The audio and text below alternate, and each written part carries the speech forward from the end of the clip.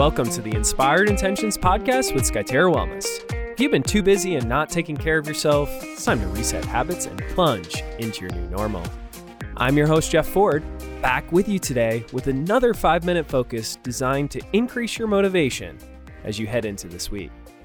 Today's talk is a reminder that decision-making brings discomfort. Lean into it. It's estimated that the average adult makes 35,000 decisions in one day. Wow, that's a lot of decisions, am I right?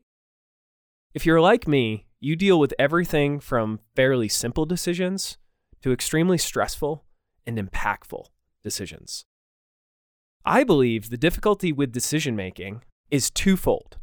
One, there is a high number of decisions that each of us just wish we didn't have to make. And two, when attempting to make decisions, we fall into what can best be referred to as forecast fatigue. The decisions we don't want to make start with what to wear in the morning or what to eat for breakfast. As we go about our day, it might be what tasks to check off the list first or who to touch base with on fill-in-the-blank project. What we have to remember is that no matter the size, stress, or hesitancy around making decisions, it's pretty cool that we get to make decisions in the first place. If you're like me, when you are in the weeds and forced to make decisions left and right, animosity builds, gratitude reduces. But why? What shapes this perspective? We forget what decisions do for us. Part of what shapes our lives are the decisions we make. Part of what allows us to improve and move forward is our very decisions.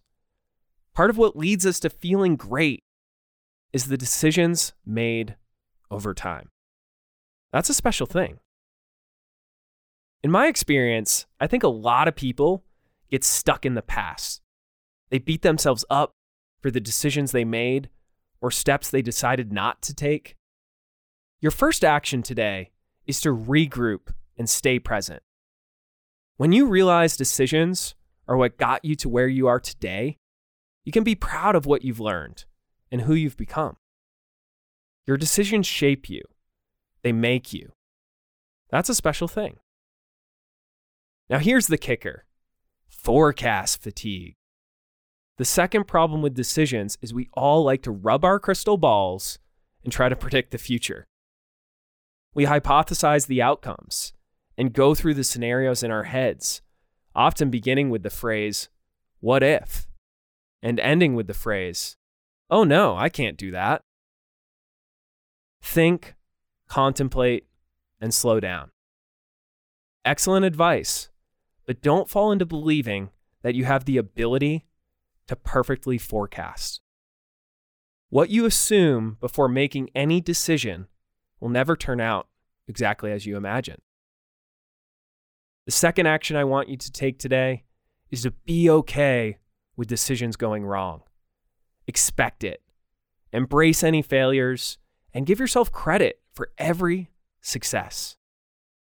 You are allowed to learn from your decisions. We are all allowed to learn from our decisions. That's a special thing. Thank you for joining us today. We hope you can spend more time next week with Lindsay and I for episode 2 of our Health at Every Size series.